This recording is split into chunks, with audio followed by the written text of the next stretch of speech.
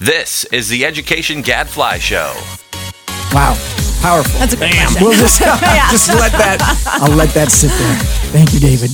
What does Gadfly say? Hello, this is your host, Mike Petrilli of the Thomas B. Fordham Institute, here at the Education Gadfly Show and online at edexcellence.net. And now, please join me in welcoming our special guest for this week, Elizabeth Mann Levesque, a fellow in the Brown Center on Education Policy at the Brookings Institution. Welcome, Elizabeth. Hi, thanks for having me. Yeah, and also joining us, my co-host, David Griffith. Always a pleasure, Mike. Thanks. All right. Hey, so excited to have you on, Elizabeth. We're going to be talking about civics education. Great. And really whether civics education can save American democracy.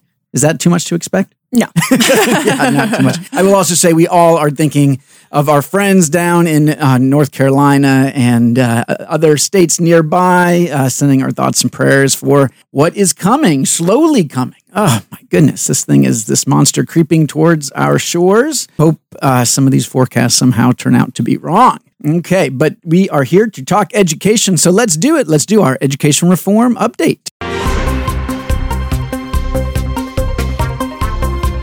So, Elizabeth, you and your colleagues at the Brown Center have been writing about civics education.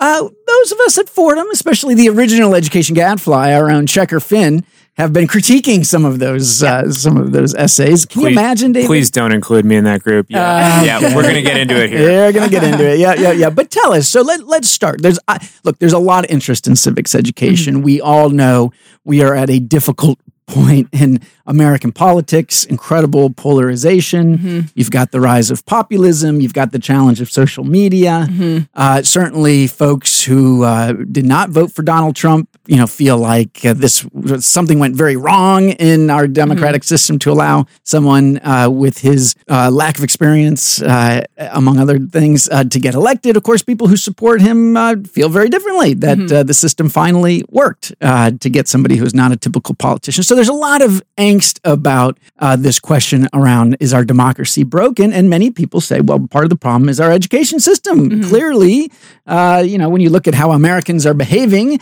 they must not have gotten what they needed in schools. What's your take on all of this? So it's a big question, obviously. And you referenced the report that we wrote earlier this spring. And I think kind of one perspective that we've taken on this question of what's the role of civics education in the U.S. generally is that schools have a really important role to play in preparing students to be effective citizens, to understand their system of democracy, to participate in that system of democracy. And I think that's a foundational piece to kind of addressing a lot of the problems that you mentioned. Yeah. So, political polarization on the one hand, but even more on a basic level, just having civil discourse, even with among people you agree with, not to mention those you don't agree with. Yeah, and the polarization, these surveys now that find that when you ask Americans, how would you feel if your son or daughter married somebody of the different political party, that a huge percentage say that they'd have a hard time with this, that they would, that it has become this sort of, we talk about this tribal identity. Mike, I don't know if you saw it. I read an article on 538. It was arguing that Americans are now changing their identities to essentially reflect political identity, like religion and sexual orientation. I mean, it was unbelievable. Right. And some people saying, look, this is a human this is human nature, that we long for identity. And as more people have become maybe more secular, so it's not a religious identity, or that they've lost other identities that we've had in the past, politics has now become one of those identities, and it makes it really hard to have that kind of civil discourse, because it's no longer, it used to be that maybe politics was between the 40-yard line and people were center left or center right, but there was general agreement on the big issues, and it wasn't, again, so personal about, your position on affirmative action or your position on this or that. Now it feels like war. Well, and so that's really interesting to me. So I'm a political scientist by training. So when I think about partisanship and, polarization, since the 50s or 60s, in political science, at least, we've thought of partisanship as this deeply felt social identity that begins, when you're very young and continues and doesn't change very much, throughout your life. And so on the one hand, the idea that people have strongly held political beliefs that they identify with isn't anything new. What seems more new is, like you said, this, kind of inability to, separate out political discussions from kind of personal animus, so it's how we talk about our disagreements, I think, and the extent of those disagreements that seems really magnified. All right. So let's say, and the first challenge we're talking about, what civics education might do is to define the problem, right? And I think even there, it's not going to be easy to get agreement. What is the problem? I mean, some people are going to say, well, the problem is that, we have a system where Donald Trump could get elected. Or other people would say, well, we have a problem where Hillary Clinton could get it, right? Yeah. I mean, there's always this worry that people who want change to civics education want it so that their side will do better.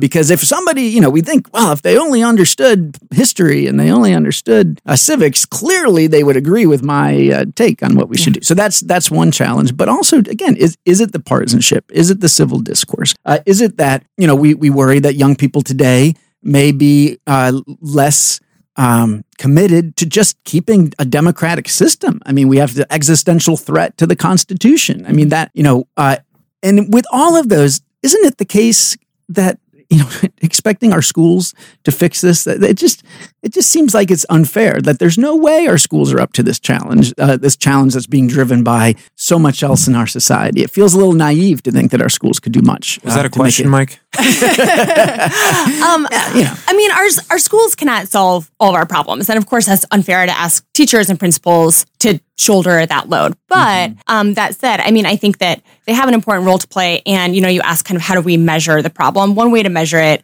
admittedly, maybe a narrow way is looking at NAEP scores, right? So we see, large and persistent achievement gaps by race, ethnicity, income on, the civics NAEP exam. And so even to me, what that says is even at a fundamental level of educating students about basic knowledge about separation of powers and checks and balances and how you register to vote, even, those kinds of basic things, I would argue schools have a really important role to play and are not necessarily doing, what they should be. Hey, I like that, Elizabeth. We agree. I mean, that's, again, some of our critique of the report you guys put out was that it had a big focus on action civics and, and our worry was that it was overlooking the fundamentals about knowledge, right? And not just, we have a bicameral legislature, but history and geography. I mean, the kinds of things that you would want an educated citizen to bring to these debates is just an understanding of our history and the founding documents and all of that stuff. And that in particular is where we still are so weak. Yeah. And we absolutely agree. I think we have a lot of common ground there that without that baseline knowledge, and like you said, not in a narrow sense, but kind of understanding of, where the U.S. came from, our place in the global world, all of those kinds of things is essential, right? It's foundational. And I think, where we were kind of coming from in this report, based on kind of what we were reading of, other folks in the field working on this, is that I think that, the knowledge component is essential, but the skills and dispositions, are these other two components that people talk about. And to me, I think things like they're not necessarily, they're all kind of parts of a whole, right? So the skills part might be, you teach students kind of what, I don't know, about a congressional hearing or something like that, right? About some aspect of our democracy. And to me, the skills part has kind of a twofold balance. So one is maybe you run a simulation in class or something like that. You're probably deepening students' understanding of the basic concept you're trying to teach them, right? So you might improve retention of that knowledge, but you're also helping them take what can be really abstract. A lot of components of our democracy are not necessarily easy for young children. Nor, by the way, are they very engaging. I mean, we're going to bore the heck out of kids if we actually do a congressional hearing the way they actually go down most of the time, which is, although so boring that the lawmakers don't even show up to them to listen. All right. Let me jump in here, Mike, because as a former civics teacher, I have some fairly strong opinions about all of this. Oh, every week I'm like, David, please give us your perspective as a teacher. And you're I'm like, oh, no, don't. Former civics teacher. Okay, so speak for the nation's teachers. I will not speak for anyone. I will speak for myself. So first of all, in terms of defining the problem, right, I would argue that the problem, I mean, there's many problems. That's part of the problem. But one of the biggest problems is motivated reasoning and media literacy, which I think, at least for me, are linked, right? If you, I think if I had to pick one problem, it is that so many Americans seek out news sources that they agree with, right, and are capable of thinking very selectively about what's going on in the world. Narrowcasting, confirmation bias, all this. Yeah. I mean, even at the level of like attention bias, right? So, for example, what do you see as the biggest problems in America right now? Well, I have some opinions, right? But there are so many problems. You can focus on the ones that you make your opponents look bad instead of the problems that are staring you in the face that might actually be, have to do with your side, right? And how your side is behaving. Yeah. And I don't know if our schools can necessarily solve the problem of confirmation bias or motivated reasoning, but they ought to try. And they ought to try to tackle media literacy. I mean, nobody should leave an American high school civics class without understanding that you need to read both sides, that you need to read multiple sources, right? That you are not doing your part as a citizen if you just listen to Channel X all day. And maybe like assignments where you have to argue both sides. Yes. And this, I think that this is a perfect example of there's not really that wide a gulf between the knowledge and skills components, right? Skills-based learning might be something like you in class read both sides of an argument, or you learn how to read a tweet and interpret, is this something that's based on evidence? How biased is this? Let me ask you a tough question. Go for it. Let's assume that our top students, the ones that are coming out of our high schools and going to our elite universities, have gotten most of not all of what we're talking about. They the knowledge or the skills? Both. They've taken and passed AP history and government, with 4s and 5s. They've gotten a chance in those classes to develop these skills. A lot of them are politically engaged in one way or the other. Okay, they are now on our college campuses. Is the argument that therefore our young elite college students are doing citizenship right, and that the problem is basically with our less educated people? I mean, and doesn't that put us? Doesn't that put us a little bit in a corner because we know the political views of most young people at elite campuses, which it leans very far left. I mean, I just feel like we get into this problem. No, that's not all right. Go. So because you basically get to the point you're saying, well, then if you're one of those people we have succeeded with those young people, and if we can only make sure everybody got that kind of experience, we would be in a much better place. I think so. When I think about the goals of civics education, it's not about preparing students to argue one particular thing or not, or to participate in a particular venue or not. It's more about, do students know how to access the system and participate in it and to articulate and form, points of view. And so to the extent that, they know how to form points of view. Right, but informed points of view, right? But so thinking about the students you were describing, to me, the problem is, what's inherently unfair and is going to perpetuate a lot of problems is if we have, this more elite class of students that comes out knowing how to access the system, knowing how to navigate and participate in it, and then students from, for example, lower income backgrounds not knowing how to do that. That to me is a big problem. Yeah, I guess what I'm pushing at a little bit is like, look, I do think those elite students are getting a lot of what we'd want everybody to get, but we have to wrestle with the fact that for whatever reason, they tend to come out with quite liberal views compared to the Americans as a whole, and conservatives have to wrestle figure with out that, why that is. Conservatives have to wrestle with that, right? That's a closed loop, right? One thing I would say, right, is that at least my reading of like everything that's been written and done on motivated reasoning and this sort of thing is like, it's not about intelligence. Intelligent people can exhibit extremely motivated reasoning. In fact, they can construct extremely elaborate justifications for their point of view. So it's not necessarily about like, whether what your SAT score was doesn't make you a better model citizen, right? It is actually, I guess that's kind of why I disagree with Fordham's position, such as insofar as we have one. We don't really take positions. But yeah, look, how can the problem be teaching Americans more facts if Americans can be taught the wrong facts? Yeah. Wow. Powerful. That's a good question. We'll just let that. I'll let that sit there. Thank you, David. And thank you, Elizabeth. Great discussion. Hard stuff. I continue to be, I just think we have to be realistic about, the impact that our schools can have. This issue probably, obviously, is much bigger. And this is one of those ones, there's some issues in education where we can look to evidence, we can look to research, we can, how to teach reading. This one is 99% about values, and it's hard. And I feel bad for the nation's civics teachers right now, because how the heck do you do this in such a polarized environment? It's actually a great job. Yeah. Is it? All right. Yeah. Way more fun than history. Sorry, history. But it's true. All right. Thank you so much, Elizabeth. Hope you come back sometime. Yep. Thanks for having me. All right. Now it's time for everyone's favorite Amber's Research Minute.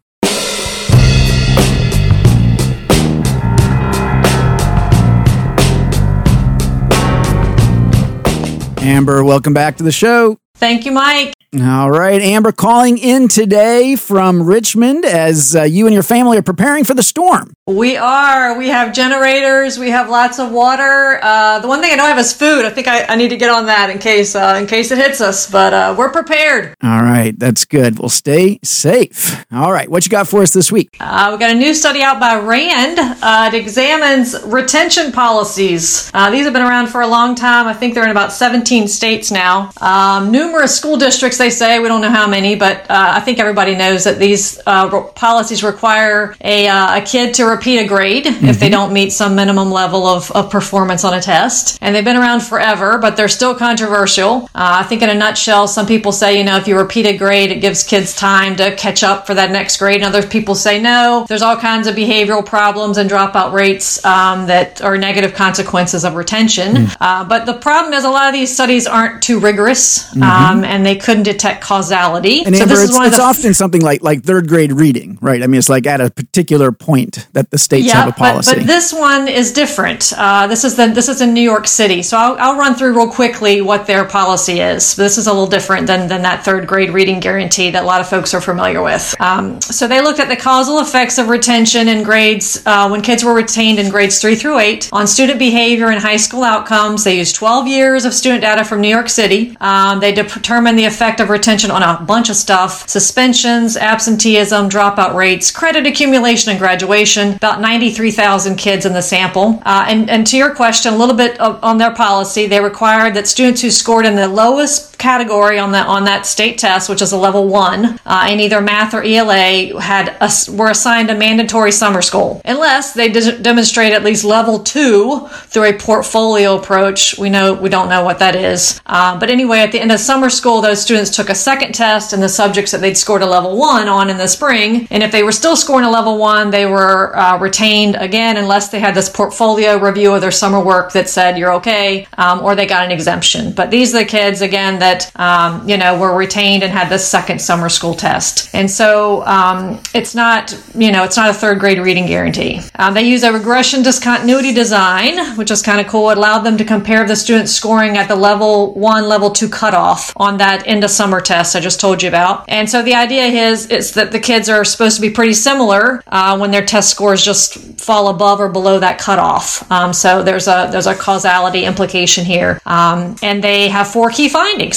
So one is that there's no systemic evidence that retention impacted suspensions. That's being suspended or the number of days suspended for up to 3 years after those kids were retained. Similarly, no effects were found on school attendance or chronic absenteeism. And when each grade was examined by itself, there were a few isolated temporary effects as the kids were transitioning into and out of middle school, but they think that that's pretty common. Number 2, retained students average fewer credits accumulated over their time in high school. And the size of that effect was about twice as large for students who were retained in middle school, that's grades 6 through 8, than for the kids who were retained in elementary school, grades 3 through 5. Number 3, likewise, students retained in elementary schools were no more likely to drop out than were promoted kids. However, students retained in middle school, so we're starting to see a pattern here, were more likely than their promoted counterparts to drop out once they had passed that on-time graduation year when they were supposed to graduate. And then number 4, and this was interesting, retention did not improve the likelihood of graduating. So specifically in that on-time graduation year when the promoted kids would have been expected to have reached grade 12, they did see a difference, as you would expect. But there was no significant difference in the eventual graduation rates between those retained and promoted kids after those retained kids had the opportunity to also reach grade 12. So in other words, retention wasn't producing a benefit on graduation rates for that extra year of school. So in a nutshell, the analysts say, if you need to retain kids, and I think this is sort of intuitive, it's better to do it in the elementary grades, at least if high school graduation is your goal. And my sense, though, is that's the opposite of what we tend to do, that we retain a lot of kids as they get older, or especially, say, in 9th grade, or now you were looking at 3 to 8, but we kind of, a lot of kids get kind of trapped around the end of 8th grade or 9th grade before they're allowed to move on. Instead of addressing this earlier, it'd be interesting to know in New York City whether that was the case too, that there was just were the numbers of retentions higher in middle school. Occurring. Yeah. No, I agree. But yeah, I mean, I thought it was fascinating, honestly, and that they were able to do this sort of, causal design and whatnot. These designs are becoming more and more common. But, were you surprised at all with that first one, Mike? I mean, about no evidence impacting suspensions or no, I think that's attendance or absenteeism? Yeah, no, it's encouraging. I mean, it seems like the takeaway is clearly to be cautious about retentions by middle school. But, all else being equal, that what, for elementary school, it sounds like for the most part, there was no downside. Amber, did the authors, do they have any theories about like why that difference exists? Like, what is the explanation for that? Yeah, they didn't go into that, I'm just trying to think about it, right? Yeah. I mean, look,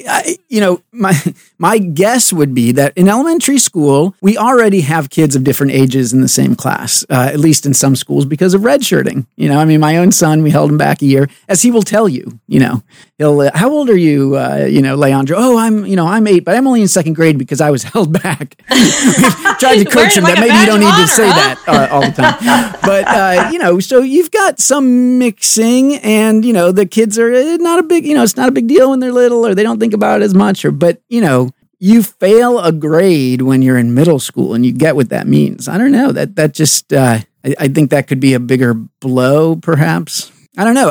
But the other thing is, to retain a kid in elementary school, one positive, potentially positive part about this is that you're talking about sending a signal to the parents that something's wrong, and at a time when we've got this grade inflation and we've got, so many parents out there report they think their kids are on track when they're not. I mean, to be able to send that strong signal that, hey, we've got a problem here. It's such a big problem that your kid has to go to summer school or they need to repeat a grade, that maybe that has, gets their attention. One last thing, let's remember the downside of regression discontinuity designs, which is that we are looking... They only apply to those kids around that border, right? Look at you, Petrelli. Look at you, man. It just rolled right off the tongue. Good for you, Mike. I did not put in all the limitations of the study design. Boom. No, we don't know the impact that this is having on the lowest performing kids, the kids who are nowhere near the cutoff, right? And so, it could be much more positive, could be more negative. We just don't know for those kids. These are the kids that are just at the borderline that we can That is true. I'm so proud that you brought that up. Thank you. Yeah, I guess my only real thought on this is, I'm trying to figure out what do we actually expect, right? Like, is the point? I don't really have a theory one way or the other when it comes to retention as to whether it helps or hurt kids. And my understanding is the research points in both directions, at least the last time I checked. Yeah, and right. But I think what you're saying is like that's not the point in some ways. The point is like to maintain a broader system where we send honest signals to parents and we don't have just hopelessly degraded standards. Well, let's put it a different way, right? Yeah. This whole question rests on the assumption that we have grades, right? And there is this push to say we should have more personalization, let kids proceed at their own pace. Imagine if elementary schools were more fluid in terms of, so that we did not have this direct connection between, you're 7, so you're in second grade. And we figured out ways with maybe multi-age classrooms or some other ways to break that cultural expectation that kids move up a grade every year. I don't know. I just, so that we get around, we have this huge, the problem with the grading with the, with second grade equals 7 is, of course, we'd send kids on to the next grade who aren't ready. And then that makes it challenging for those third grade teachers to try to teach everybody who are at such different levels. That it may be that kids, especially when they're young, some kids are going to need more time to get where they need to be. Yeah. And if we designed a system where that was allowable and okay, that those kids would get more of what they needed. I guess I'll just say, I hope more people do research on this because I think it's a really big question. Yeah. And I really think we need more information on it. I wish more people would study it. Yeah. Yeah. Yeah. And by the way, the big looming question of this portfolio approach seems like this, this other door by which we say, okay, kids are ready. Mm. I think historically we've sort of poo-pooed that and said, it's just a collection of worksheets. But yeah, is it right? Is it do justice to have these kids have this additional sort of portfolio approach door by which they can enter in and presumably demonstrate that they've mastered the material? All right. Good stuff. But wow. great study, even if it raises more questions than it answers. Yes. There you go. All right, Amber, thanks so much. Stay safe down there. That is all the time we've got for this week. Until next week, I'm David Griffith. And I'm Mike Petrilli of the Thomas B. Fordham Institute, signing off. The Education Gadfly Show is a production of the Thomas B. Fordham Institute, located in Washington, D.C.